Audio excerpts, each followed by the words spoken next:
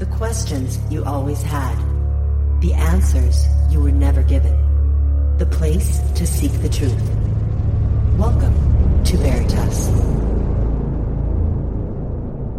Tonight, we embark on a journey that continues the extraordinary narrative of JP, a U.S. Army insider whose revelations are reshaping our understanding of the cosmos and humanity's place within it. Since Dr. Michael Salla's initial contact with JP in 2008, the saga has unfolded to reveal a clandestine world where the U.S. military, non-human intelligence, and advanced technologies converge in the shadows of our reality. In this second volume of Dr. Salla's meticulous documentation, we delve deeper into JP's experiences, which predominantly anchor us to Earth, exploring its hidden depths rather than the vastness of space. The shift from the celestial missions of the first volume to the terrestrial encounters of the second is stark as we uncover the secrets that lie beneath our feet, in underwater and underground locations that are home to non-human intelligence. JP's accounts as an enlisted serviceman are unprecedented. His continued service in the U.S. Army has granted him access to classified projects, bringing to light interactions with ancient civilizations and their long-guarded technologies. The recognition he has received from his superiors, despite his enlisted status, underscores the importance of the covert disclosure initiative that he is a part of, a carefully orchestrated revelation that maintains plausible deniability, while peeling back the layers of secrecy. From underground cities and spaceports to encounters with beings that have been part of Earth's history for millennia, JP's missions are a testament to the complexity and depth of the hidden interactions between humans and extraterrestrial entities. These missions are not just about exploration. They're about protection, awakening, and the preparation for a planetary shift in consciousness. Get ready, because with Dr. Michael Salla, we're about to unravel mysteries that have long eluded us. This journey promises more than just stories. It's a deep dive into the unknown, challenging everything we thought we knew. No holds barred, no stone unturned. Dr. Michael Salla is comping up next. Welcome to Veritas. If this is your first time listening, welcome home. To access tonight's full interview and all of our exclusive material, simply join the Veritas Plus family by clicking on the subscribe button at veritasradio.com. And while you're there, don't forget to check out the Veritas store for a range of great products, including focused life force energy. Experience the power of FLFE with a 15-day free trial today. No credit card required. Discover the Veritas Digest series on Amazon. Multiple volumes, each unveiling the truths they don't want you to know. It's more than just reading. It's an awakening. Secure your copies today. If you're looking to get in touch with Mel, have a guest suggestion, or would like to provide feedback, simply click on the contact button on our website at veritasradio.com. So sit back, relax, and enjoy tonight's show. And now here's your host, Mel Hastelrick. And directly from Tennessee, the new book is U.S. Army Insider Missions, Part 2, Underground Cities, Giants, and Spaceports. His website is exopolitics.org. And I'm referring to my friend, Dr. Michael Salla. Hello, Michael, and welcome back. How are you? I'm well, Mel. Thanks for having me back. My pleasure. And the last time we spoke, we talked about JP, and we scratched the surface, and I'm glad that you wrote an additional book because you couldn't fit it all in the first one, right? Well, that's right. Yeah. I mean, there's so many missions that he's reported to me that I decided to make it a multi-volume series. And so volume 2 just came out. And, more mission reports are coming in, so there will be a volume 3. And, of course, the first question, because we have a lot of open-minded skeptics who listen to this program who say to me, I love JP's story, but how do we know, Mel, how do we know, Dr. Salla, that this is not a plan by the deep state to muddy the disclosure waves? Well, that's a good question. I think there's a few answers to that. One is I've been working with JP since 2008, and he has given me a lot of information, and he's also shared photographs of some of the spacecraft that he's been taken on. So, I mean, with JP, it's not just that he's having these experiences and is reporting on them, because a lot of people do. He's also got photographs. And that was what convinced me to go public with JP back in 2017, because I've known him since 2008. He was telling me all these stories, and I thought, yeah, fantastic story. Okay, great. And I just took notes. That was it. I took notes. But I thought, well, there's no way for me to prove this, so I'll just keep a record of it. So that's what I did. In 2017, he started giving me photographs of these anti-gravity craft, and we're talking flying triangles, flying rectangles, and flying saucers that he was seeing in the Tampa area around MacDill Air Force Base, which is where he was living at the time. And so he was also telling me about his encounters with different Air Force personnel who were wanting him to take photos, that were wanting him to tell the public about what he was seeing and what he was recording, and also reveal that he was being taken on these craft. So he's got the photos. So there's right away, independent empirical data and we're talking probably well over 100 photos now that he's taken of these craft around MacDill Air Force Base. Then in 2019, he joined the Army. So, he's given me all his records, his enlistment papers, the different courses he's completed. He's given me photos of him doing training, shooting rifles on these APCs with his buddies. He's actually taken me onto the base where he currently serves. So, he gave me a guided tour with my wife of that. So he's absolutely the real deal. I mean, he's a current active U.S. Army, and he's being allowed to reveal his experiences by personnel senior personnel in the Army, to be more correct, within the Air Force and the Army, who want this information to come out. So there are white hats. There are people that want the public to know about these incredible technologies and the secret space programs exist. And I think JP is a special case because he is a contactee. And I think in Volume 1, I kind of explained that there were these agreements between the Air Force and these Nordic human-looking extraterrestrials that JP had contact with in 2008, that in exchange for the Air Force working with these Nordics, being given access to Nordic technologies and being trained, that they would treat JP as one of the Nordics, kind of like assets. So they would protect him and expose him to different things and allow him to play a role in disclosure, because that's one of the things that the Nordics want, is like, we're going to give you this high tech, or we're going to train you in how to use this high tech. But in exchange, we want you to agree to disclose this to your public. And so here's our asset. We want you to allow him to talk about it. And so that's what's happened. And I discussed that in Volume 1. So yeah, he's the real deal. Absolutely. There's no way he could make this up. He's got the photographs. He's in the Army. He is a straight shooter, and I've known him for 15 years now. But why do they use someone like JP and say not a general or somebody with a higher ranking in order to come out with this? Is it because plausible deniability, just to plant the seed, slow drip? Because JP, as an enlisted soldier, and someone let's be honest, I mean, he's not very articulate. He's not someone that's going to wow an audience thinking, well, this guy really knows it all. He's just going to present his missions. He's going to get people to think about it.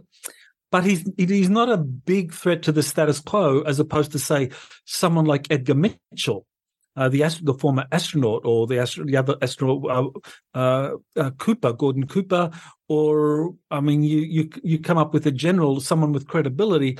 I mean, these would be people that would automatically have, that would fill up press conferences, and they'd be just too much of a threat to the status quo. But JP, he's an unknown. I mean, he maintains. We maintain anonymity just because that's one of the conditions for him to be able to do this.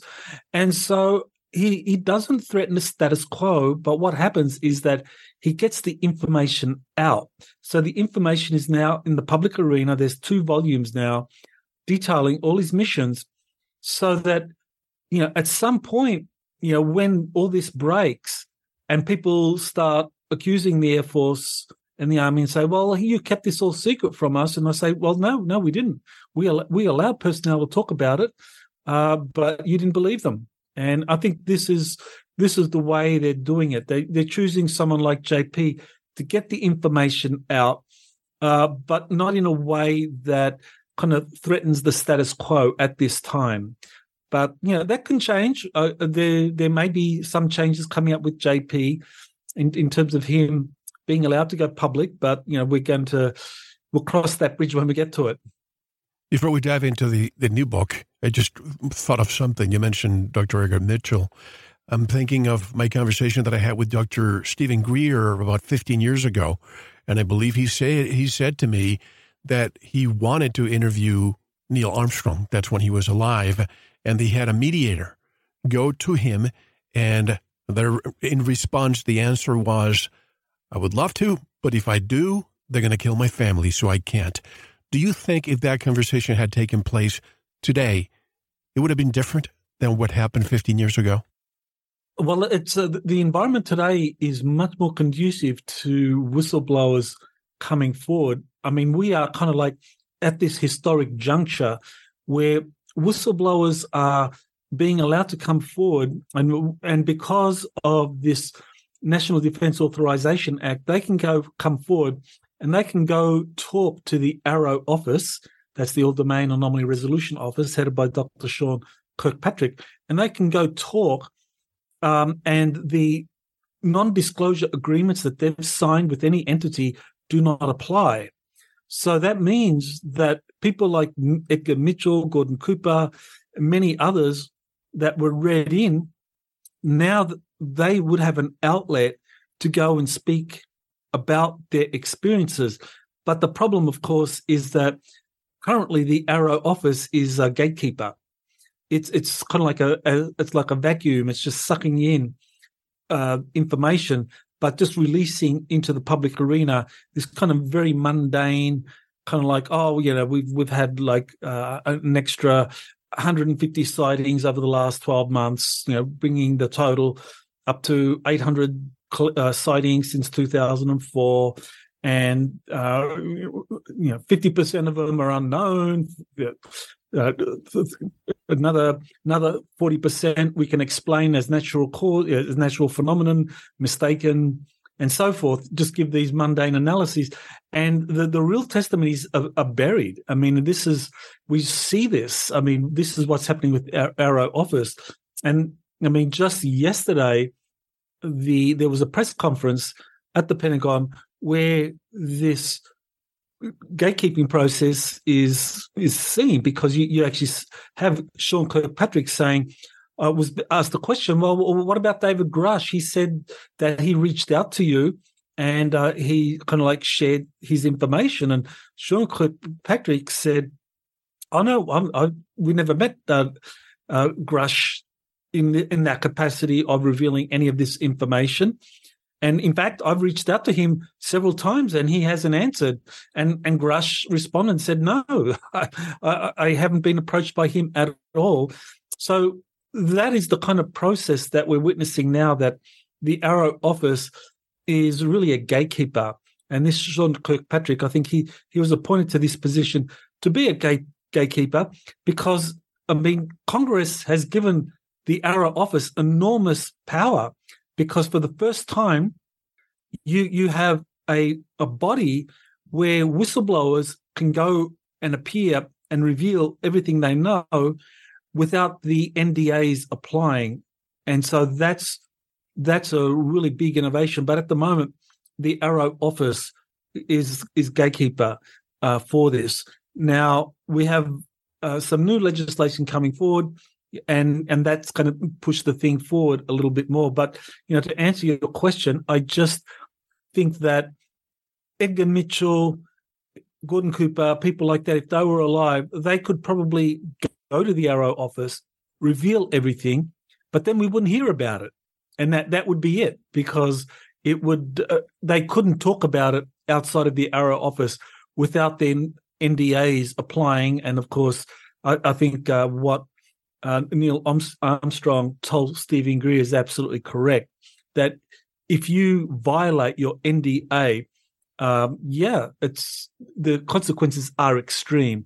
So that's the really big roadblock here, is how do you protect people, high-level people who have access to these programs, who know a lot and want to talk about it, but they have these NDAs hanging over their heads, and they're threatened, and they're told, well, look, you've got beautiful grandchildren.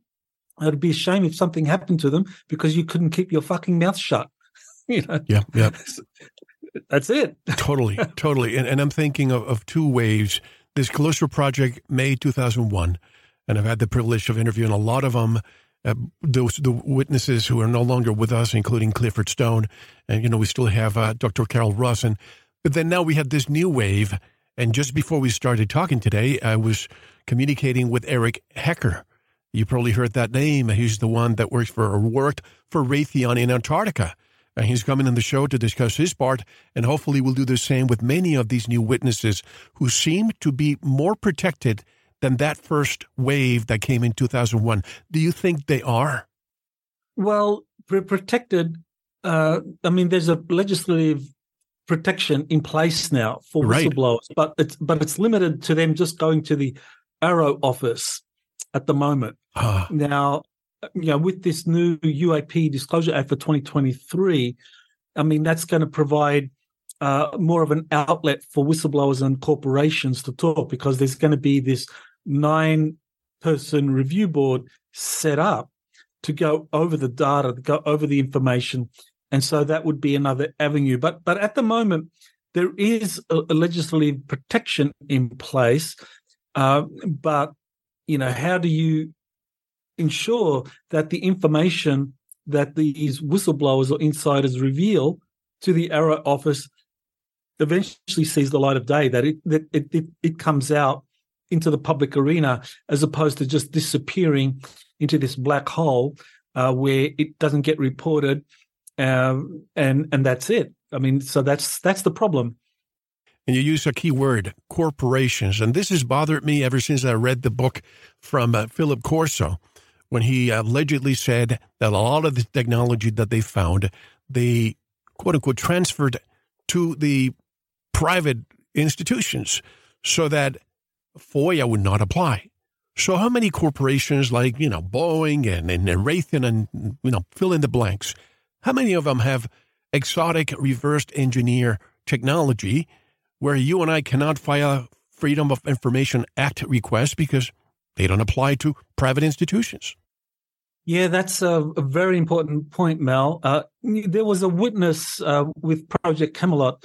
You might recall the archivist, or Mr. X. Yep. Kerry Cassidy and Bill Ryan interviewed him, and what he revealed was that he was working for a corporation, and I've since found out that was the Rockwell Corporation, and that he was asked to come in, and for 6 months he would be the archivist. He would archive all of the artifacts and documents concerning UFOs, extraterrestrial life, that were being collected.